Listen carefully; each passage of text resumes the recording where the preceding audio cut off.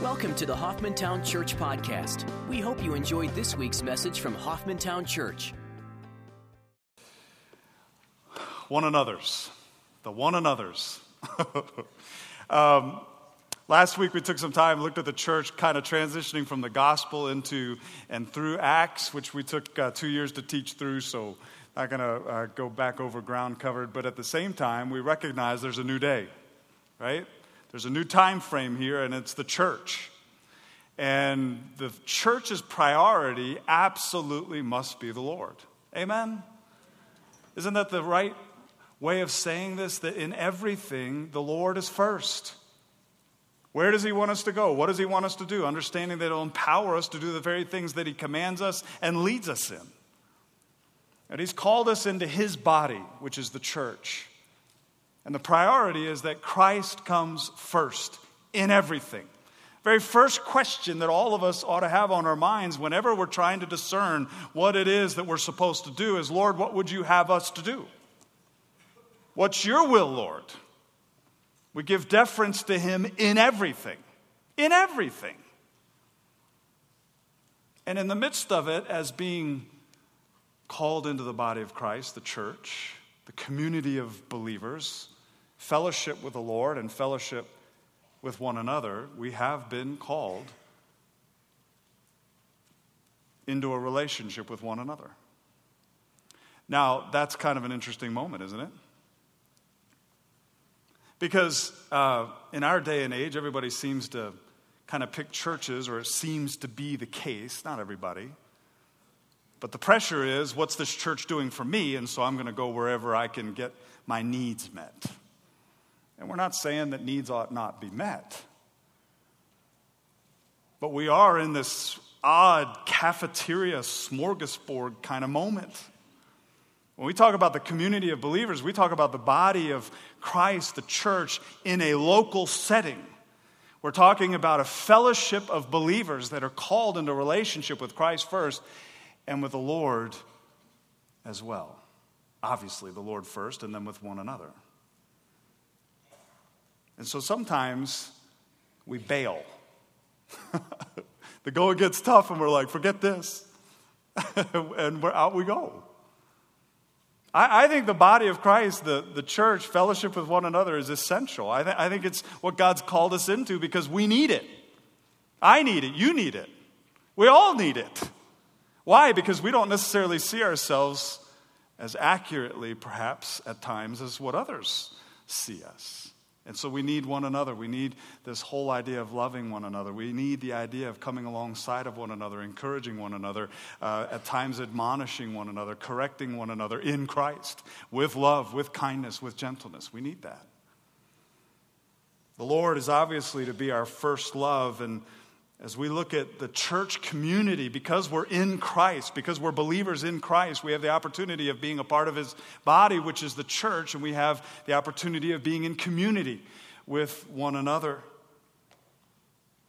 Have you ever seen anybody within the body of Christ who is not filled with the Holy Spirit giving an accurate picture of what God's grace is all about?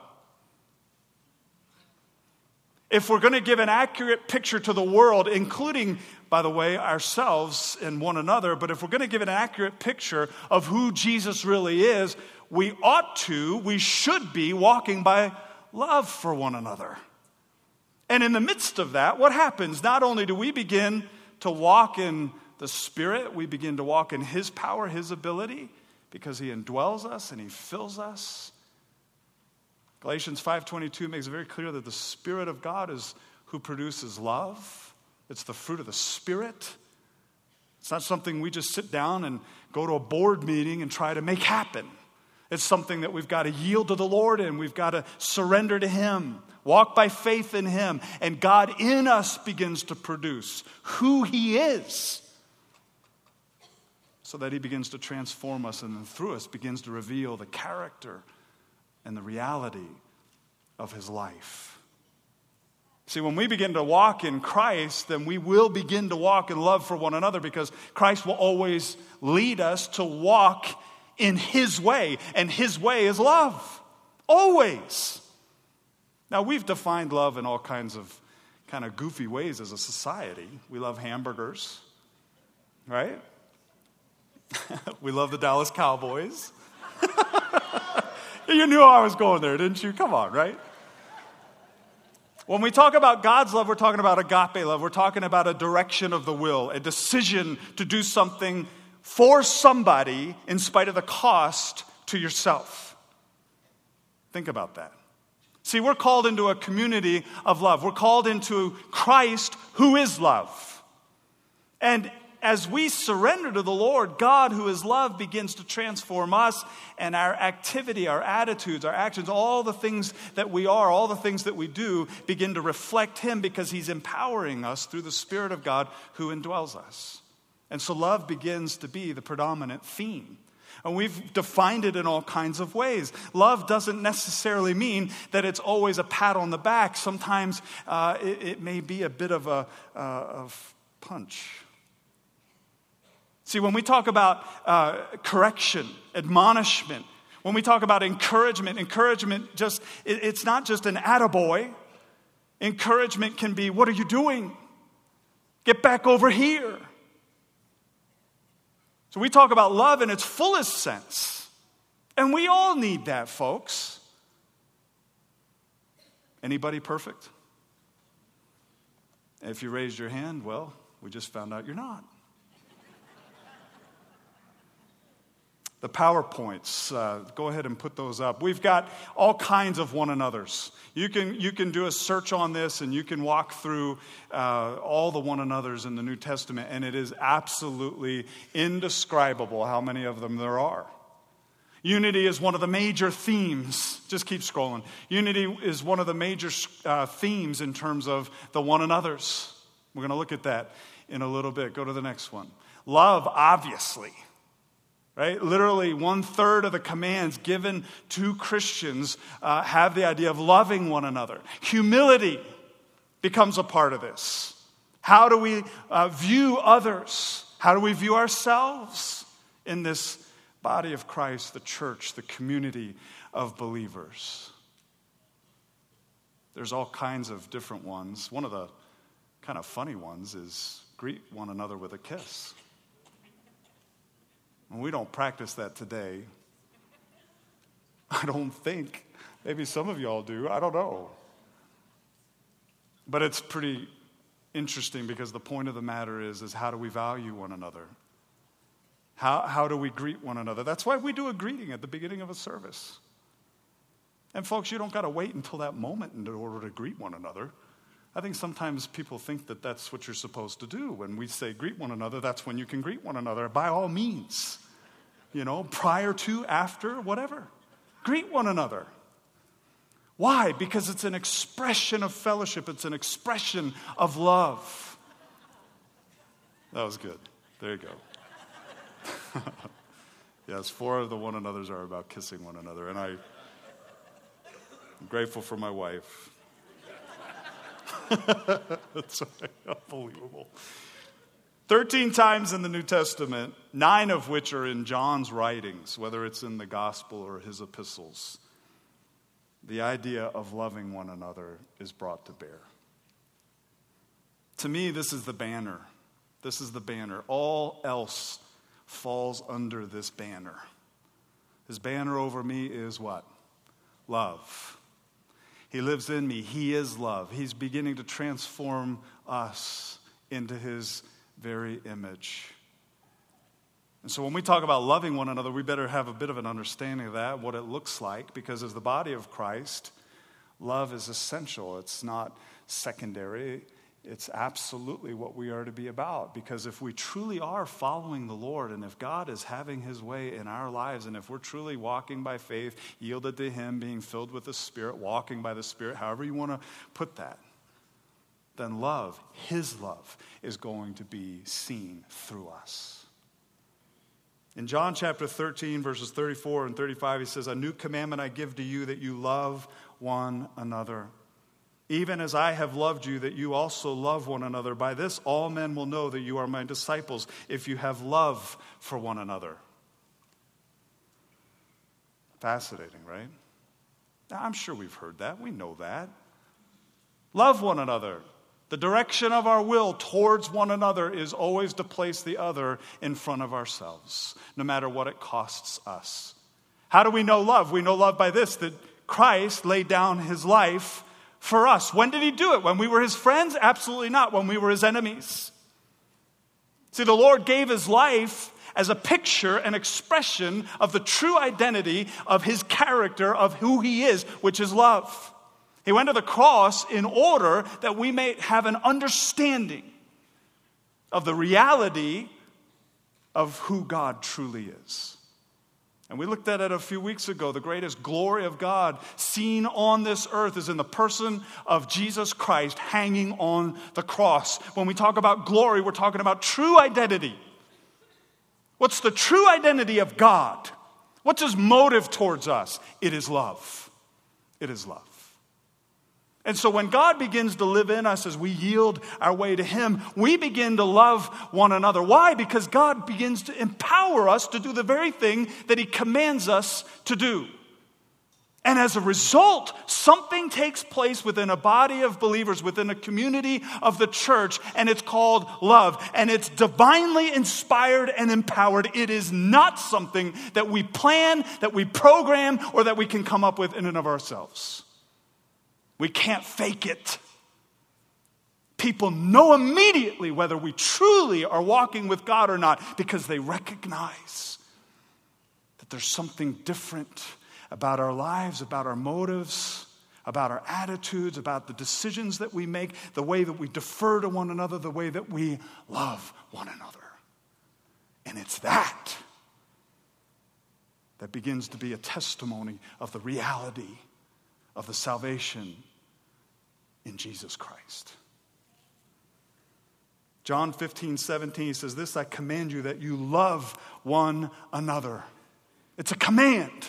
Praise God for the Holy Spirit within us that is able to fulfill that command. And folks, if we don't understand that, then I think we are missing out on some of the very basic truths of our faith. If there's a law that we could keep in and of ourselves, then why in the world did the Lord Jesus Christ go to the cross to die? The law was not given as a spiritual stepladder in order for us to accomplish it. The Galatian believers, began to place themselves back up under the very thing that pointed them to Christ in the first place. And Paul admonishes them lovingly, sternly for it. Because the only thing that the law does is expose our sin. The only thing the law does is expose what we can't do. When we die to self and we learn to walk with the Lord and yield to him, God begins to produce his love through us. And that is what is attractional in a right sense to this world. How do we know that we're walking by love? How do we know? I think there's all kinds of different ways to experience that, to recognize that. Let me give you five. Let me give you 5 evidences of Christ's love, and let me give you 5 threats to the community called the church, the body of believers. First of all, the evidence is we're unified with one another.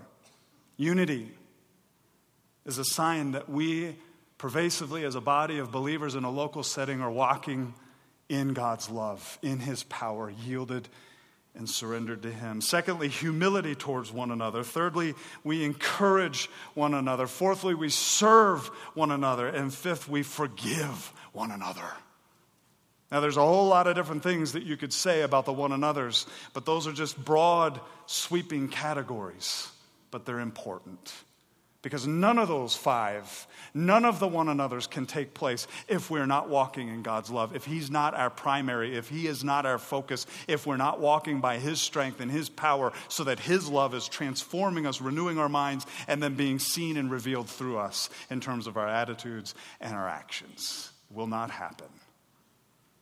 So look at the first one, unified with one another. First of all, we're aligned with the will of Christ. Look at Romans chapter 15, verse 5. Romans chapter 15, verse 5. He says, now may the God who gives perseverance and encouragement grant you to be of the same mind with one another according to Christ Jesus. Did you catch this? The God who gives perseverance and encouragement, the ability to bear up under circumstances and with one another. May he give to you to be of the same mind with one another according to Christ Jesus. Why? So that, here's the potential. If we're really following God, if we're really walking with God, if we're really serving the Lord and we're empowered by the Lord, and if God is the one who is orchestrating the unity, what's going to happen? With one accord, that you may, with one voice, glorify the God and Father of our Lord Jesus Christ. See, when we're yielded to the Lord and we're walking in his love, and that banner is true about not only our own lives personally, but also corporately, then God begins to orchestrate unity. It's in Christ that we have unity. And understand that he says, according to Christ Jesus. He's not talking about whether you like daffodils or roses. Chad.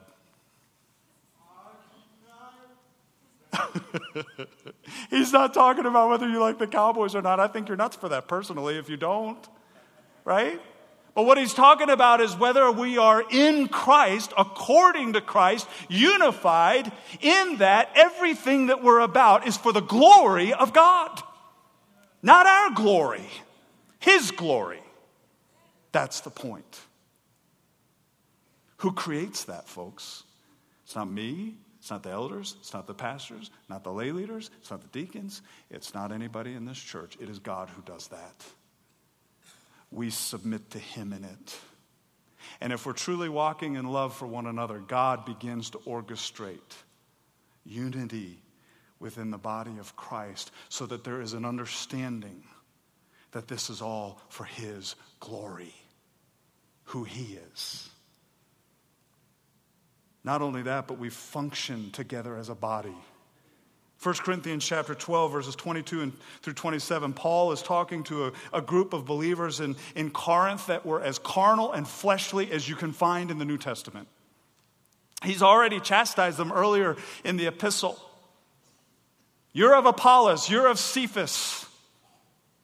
Right? You're of Paul, you're of Christ. They were all about who they were about. My goodness, as soon as you start hearing that kind of stuff, you know that's carnality, you know that's unspiritual, and have nothing to do with it.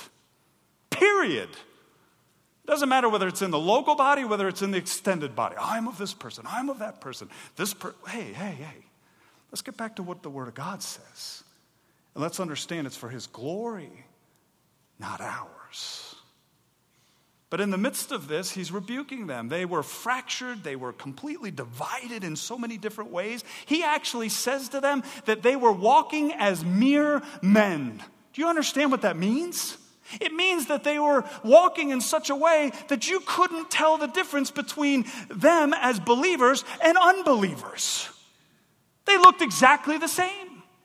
You're walking as mere men. You're unspiritual. You're not walking with God.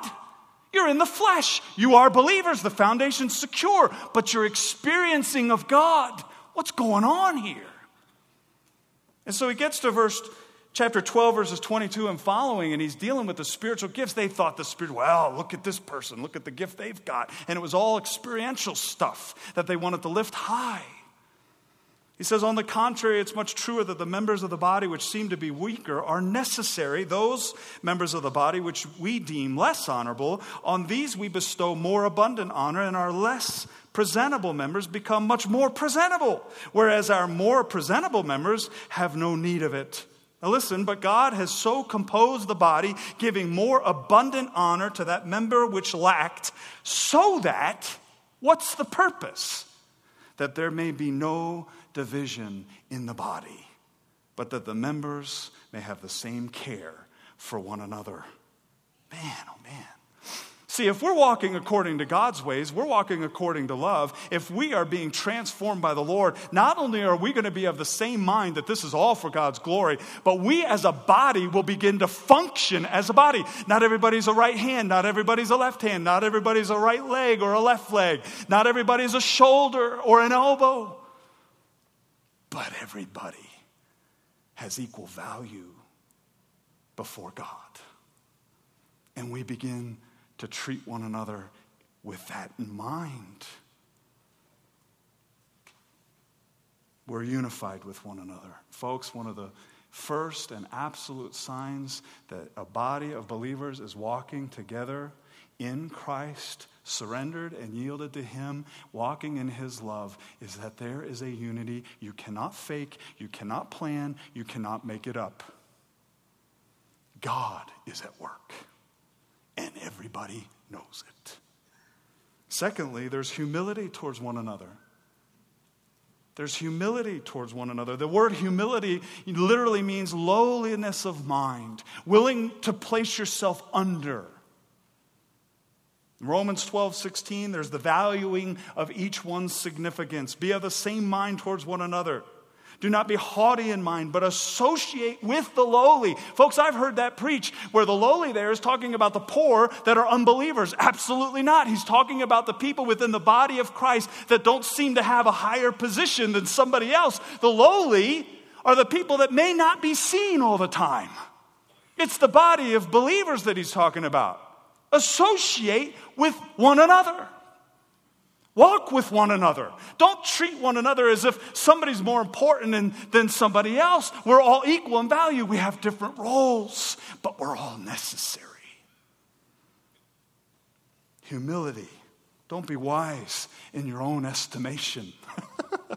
I love that. Don't think you're so important. Why do you think you're so important? Why do you think what I think I'm so important, folks? It's so funny to me to hear, I'm the senior pastor of Hoffmantown Church. And how many people, as soon as they hear that title, begin to look at me in a different way? It's scary sometimes. It's a little bit odd. I'm just part of the flock. I'm a sheep just like everybody else. I may have a bell around my neck. Every once in a while I'm thinking, golly day. But who do we follow? Who's the head? Who's the leader? The shepherd, the chief shepherd, the Lord Jesus Christ. Don't be wise in your own estimation.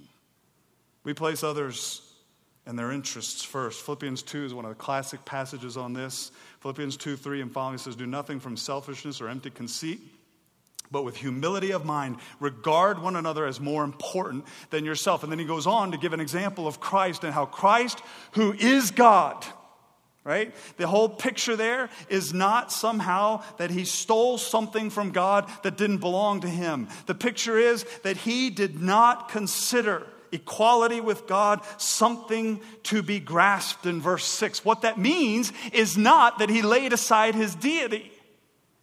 He laid aside his rights as deity. When he claimed to be God, he was not robbing from God something that did not belong to himself. He is God. But even in spite of that, what did he do? He humbled himself. And what did he do? He went to the cross and he even died. How humble is that? Could have called 10,000 angels to come and rescue him. Nobody took his life. He laid it down. What a picture of humility for us. When we're walking with the Lord, we're walking under the banner of love. We're walking in unity with Christ. He helps us not only to be of the same mind, he helps us in order to be humble towards one another. And he gives us this picture of how the Lord died to himself for us. 1 Peter 5:5 gives us a great picture of being clothed with humility. He says, you younger men likewise be subject to your elders. All of you clothe yourselves with humility towards one another. I love that picture. It's clothing yourself with humility towards one another. Why? For God is opposed to the proud but gives grace to the humble. When you walk into a room with other believers, it's not about you. It's about the Lord. And there's value here with other believers. There's love here for other believers. There's a recognition of their needs in front of your own. And as a result, there's an attitude that goes with this. And we recognize that we are to be clothed with humility. Nobody woke up this morning and didn't think about what they were going to wear to church. How silly is it when we say, well, we're not going to clothe ourselves with humility by yielding to Christ.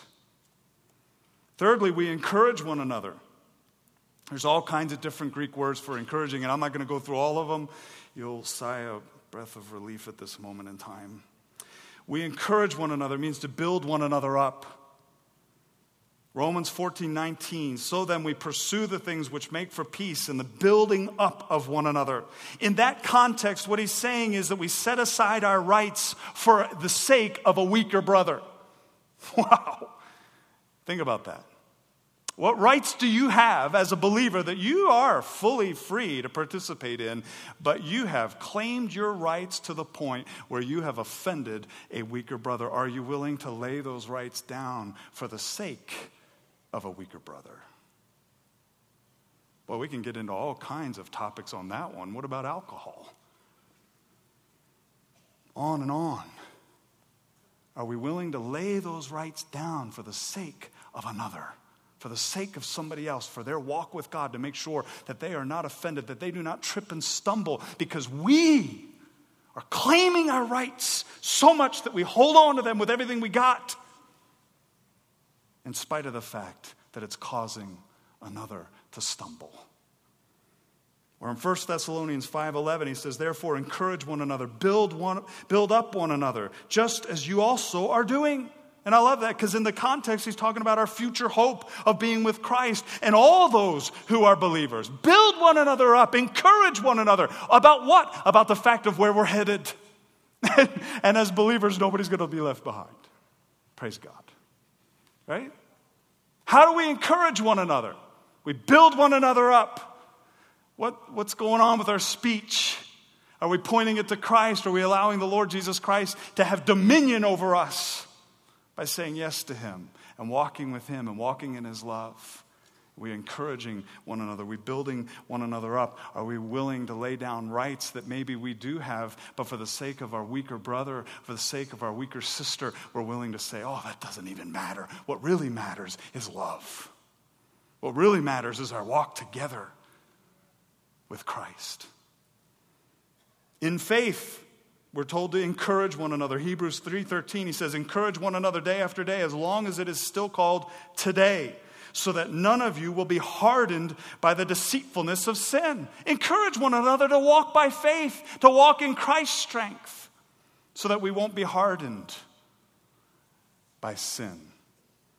Or, we're told in Hebrews 10:24 and 25, in love and good deeds, he says, let us consider how to stimulate one another to love and good deeds, not forsaking our own assembling together, as is the habit of some, but encouraging one another, and all the more as you see the day drawing near. What's he talking about? He's talking about Jewish believers, Hebrews, who were scared to death about the persecution that they were going through, who did not want to come into a corporate gathering to be associated with other believers, and were staying at home as a result.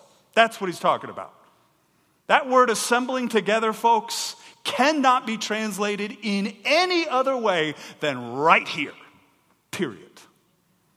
I'm not saying, because some of you immediately are jumping to this, well, we can't do everything that this verse is talking about right here. Amen. So that's why we have K groups. That's why we have Sunday morning Bible fellowship classes. Because there are people, and if you're here today and this includes you, own it. But people will come into church, they will talk for a few minutes, they will check off the box, and they will leave, and they are never growing in their relationships with other believers. Folks, that ought not be. We need to walk together, and we need to encourage one another and stimulate one another to good deeds and good works as we see the day of Christ approaching even more so. I don't know about you, but can we even begin to imagine that today we're not closer to the day of Christ than when this was written? I think not. We need this. This is primary, but we also need fellowship with one another. We need to grow in the grace and the knowledge of Christ. We need to learn to love one another because we're called into the community of the body of Christ. Serving one another. 1 Peter 4:10, as each one has received a special gift, employ it in serving one another as good stewards of the manifold grace of God. What a beautiful picture. The word serve here is the same root word as we get the word deacon from. To serve one another. In this context, what is he talking about? He's talking about the gifts. Each and every one of us have been given at least one spiritual gift. How are we using it for the benefit of somebody else?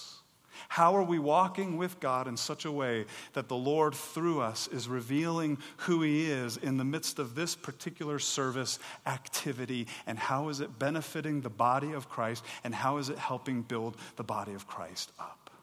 That's the point. We're not given the spiritual gifts. We're not given a gift from the Lord in order to, hey, look at me. The reason the word serving is diakonos there, is deacon, is because it's somebody who is doing this for somebody else without necessarily getting any credit for it. Fifthly, we forgive one another. When we're walking in love, not only does God help us to be of the same mind, not only do we begin to walk in humility, not only do we begin to walk in such a way that God is glorified in and through our lives, and we begin to encourage one another and serve one another, but we also forgive one another. We forgive. Is there anybody perfect here? No. Do all of us need forgiveness at times? You bet. Do all of us need to be willing in God's power and God's strength to forgive? Better believe it. So what happens if we're not forgiving? What happens if we're not walking in that? What's that a picture of? What's that a sign of? It means we're not walking according to God's love. It means we are not giving evidence of the character of the Lord in and through our lives. We're giving some other evidence, but it's not from the Lord. Colossians 3:13, bearing with one another, forgiving each other. Whoever has a complaint against anyone, just as the Lord forgave you, so also should you. The word bearing with one another, bearing means to hold back. Somebody does something and boy, they offended your rights, and bam, you're going to smack them down for it. You ever experienced that? Yeah, I mean, everybody froze. Of course you have. Have you ever done it to somebody? Guaranteed. Now, don't look at me that way. Y'all got flesh just like I do. I understand. I loved hearing my father-in-law, 6'7", 250 at that time, 60, say, boy, we could settle a lot of things if we just step out back. I kind of agree with him. I like watching Westerns because they settle it right there and then. It's great. This undermining, this passive-aggressive nonsense. Wow. Bearing with one another. Hold back. Somebody does something, what do? In love, you say it's to the glory of a man to overlook a matter. In love, you say, I'm willing to let that one go because I trust Christ with it. It's okay. Forgiving each other. The word forgive means to show favor or grace towards somebody. Meaning that they have done something. Maybe it was very harmful. Maybe it was very hurtful. But you're willing to show grace. You're willing to forgive in spite of it. Wow. Folks, that only happens when we're walking rightly related to the Lord. When we're walking in His love. When we're being filled with the Spirit of God. And God through us is producing who He is. That only happens then. If there's a lack of forgiveness, what does that mean? It means that we're not walking filled by the Spirit of God. What are the threats to the community? Threats to the community. I would say one of the greatest threats to the community is legalism. No question. Because what does legalism do? Legalism creates a false sense of pride. Legalism creates this false banner of achievement. Legalism is a performance, I have earned it environment. It's not grace. It's antithetical to grace. It has nothing to do with grace. And if we're not careful, what we end up doing is taking what we think should be the standard that we can't even measure up to and imposing it on other people. And folks, that's a threat to the community, the body of Christ, the church. We all struggle with it.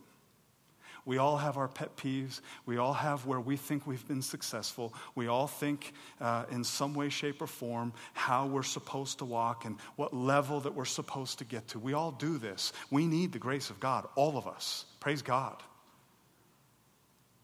But let's be careful about that. Because when we take standards that not even the Lord imposes upon us and we impose it on ourselves and then turn around and impose it on others, that creates a hypocritical environment that nobody enjoys, except perhaps the people that think that they've arrived. Romans 6:15 says, what then? Shall we sin because we're not under law but under grace? May it never be. Or Galatians 3 verses 2 and following says, this is the only thing I want to find out from you. Did you receive the Spirit by the works of the law? Were you saved by the works of the law or by hearing with faith? Are you so foolish? Having begun by the Spirit, are you now being perfected by the flesh? Wow. What law, what rule is there that you think that you are actually becoming more mature or spiritually growing in Christ because you have the ability to keep it? Wow, that doesn't happen. How do we grow? We grow in the grace and the knowledge of Christ. We grow by the Word of God. We grow because God's power. We grow because we learn to yield to Him, and the Spirit of God in us begins to transform us and change us. When we create a legalistic system, and we're not talking about rules, and we're not talking about accountability. We're talking about putting somebody down because they don't measure up to what we think should be the standard. That's a whole different world. Folks, that's a threat to the community. Spiritual pride is a direct result of this. And it's a threat to the community. Galatians 5:26, he says, let us not become boastful, challenging one another, envying one another. Boastful, thinking of ourselves more than what we really are. Challenging one another, envying one another.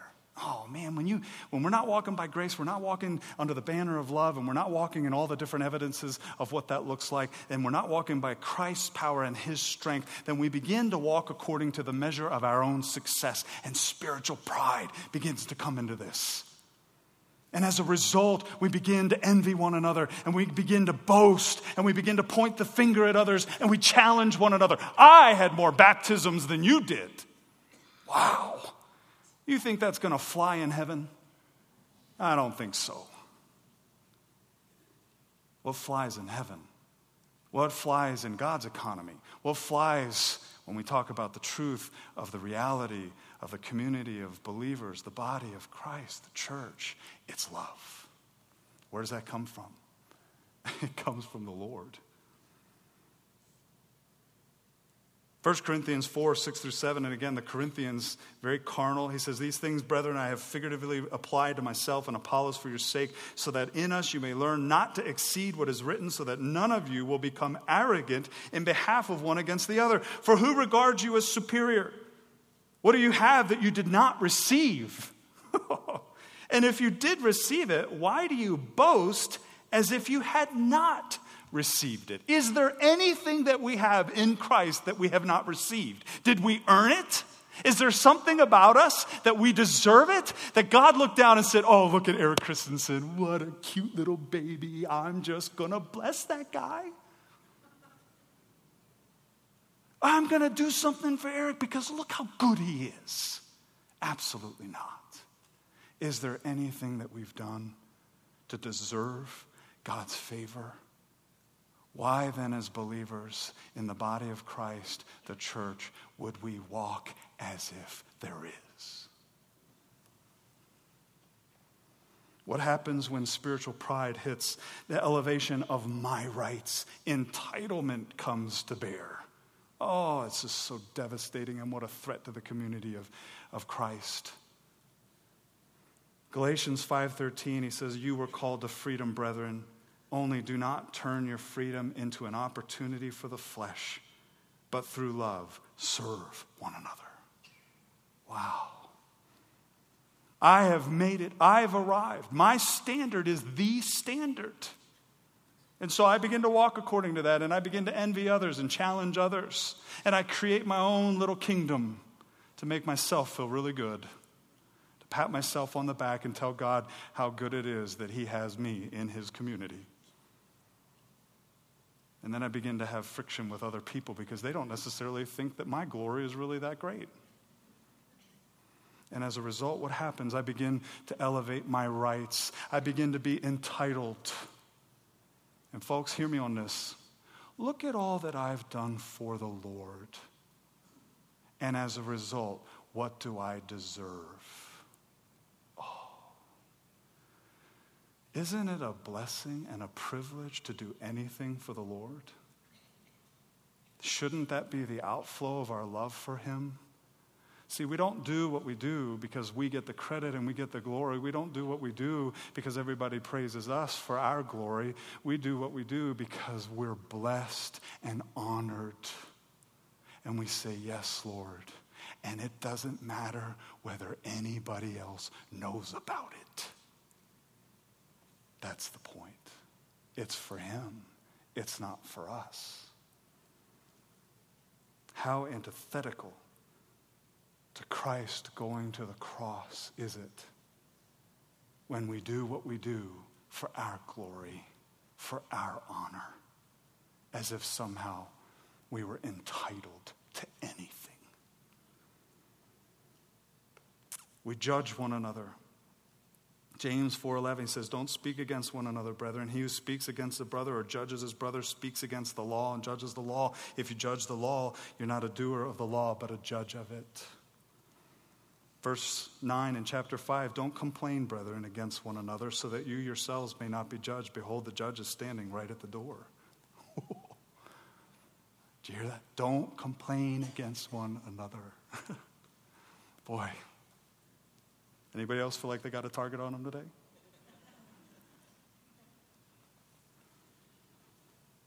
Lastly, one of the things that absolutely is a threat to the church community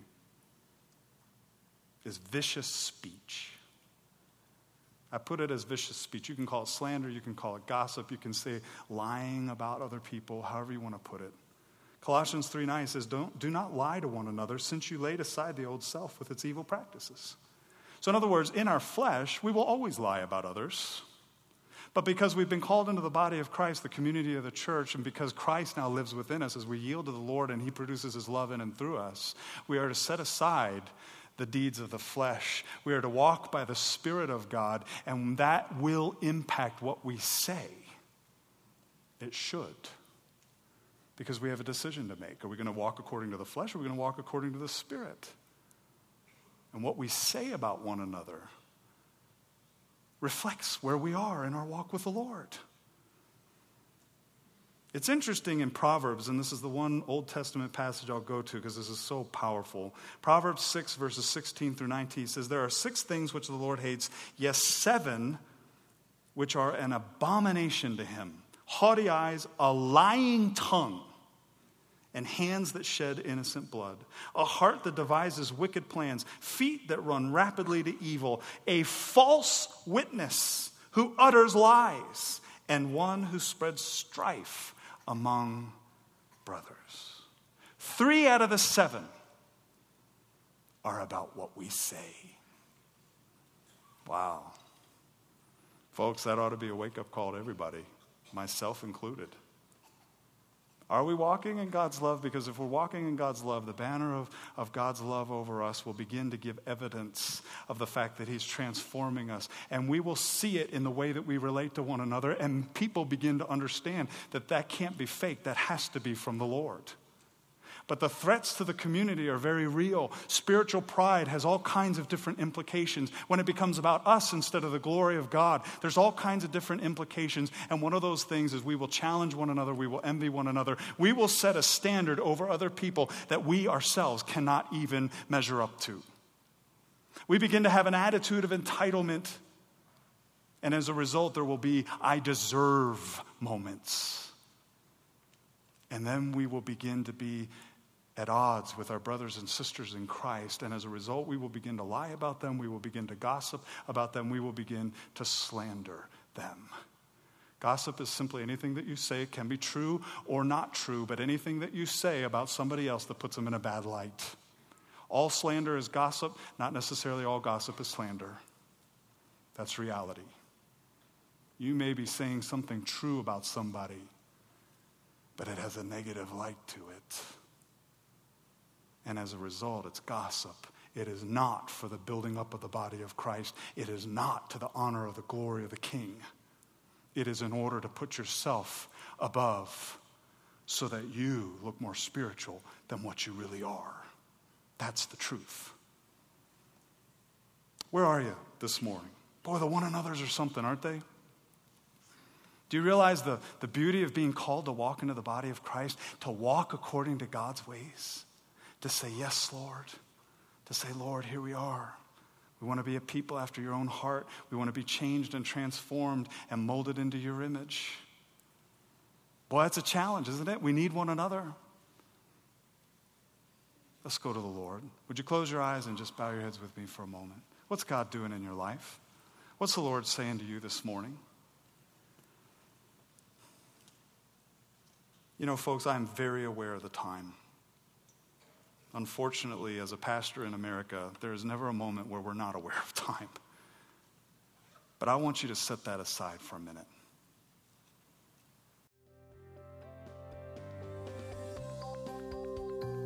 Thanks for listening to the Hoffmantown Church Podcast. We'd love to hear how God is working in your life. Everyone has a story. Please tell us yours. Visit www.hoffmantown.org and click on the Tell Us Your God Story link on the homepage to share yours with us. Thanks for listening to our podcast, and we hope you will join us next week.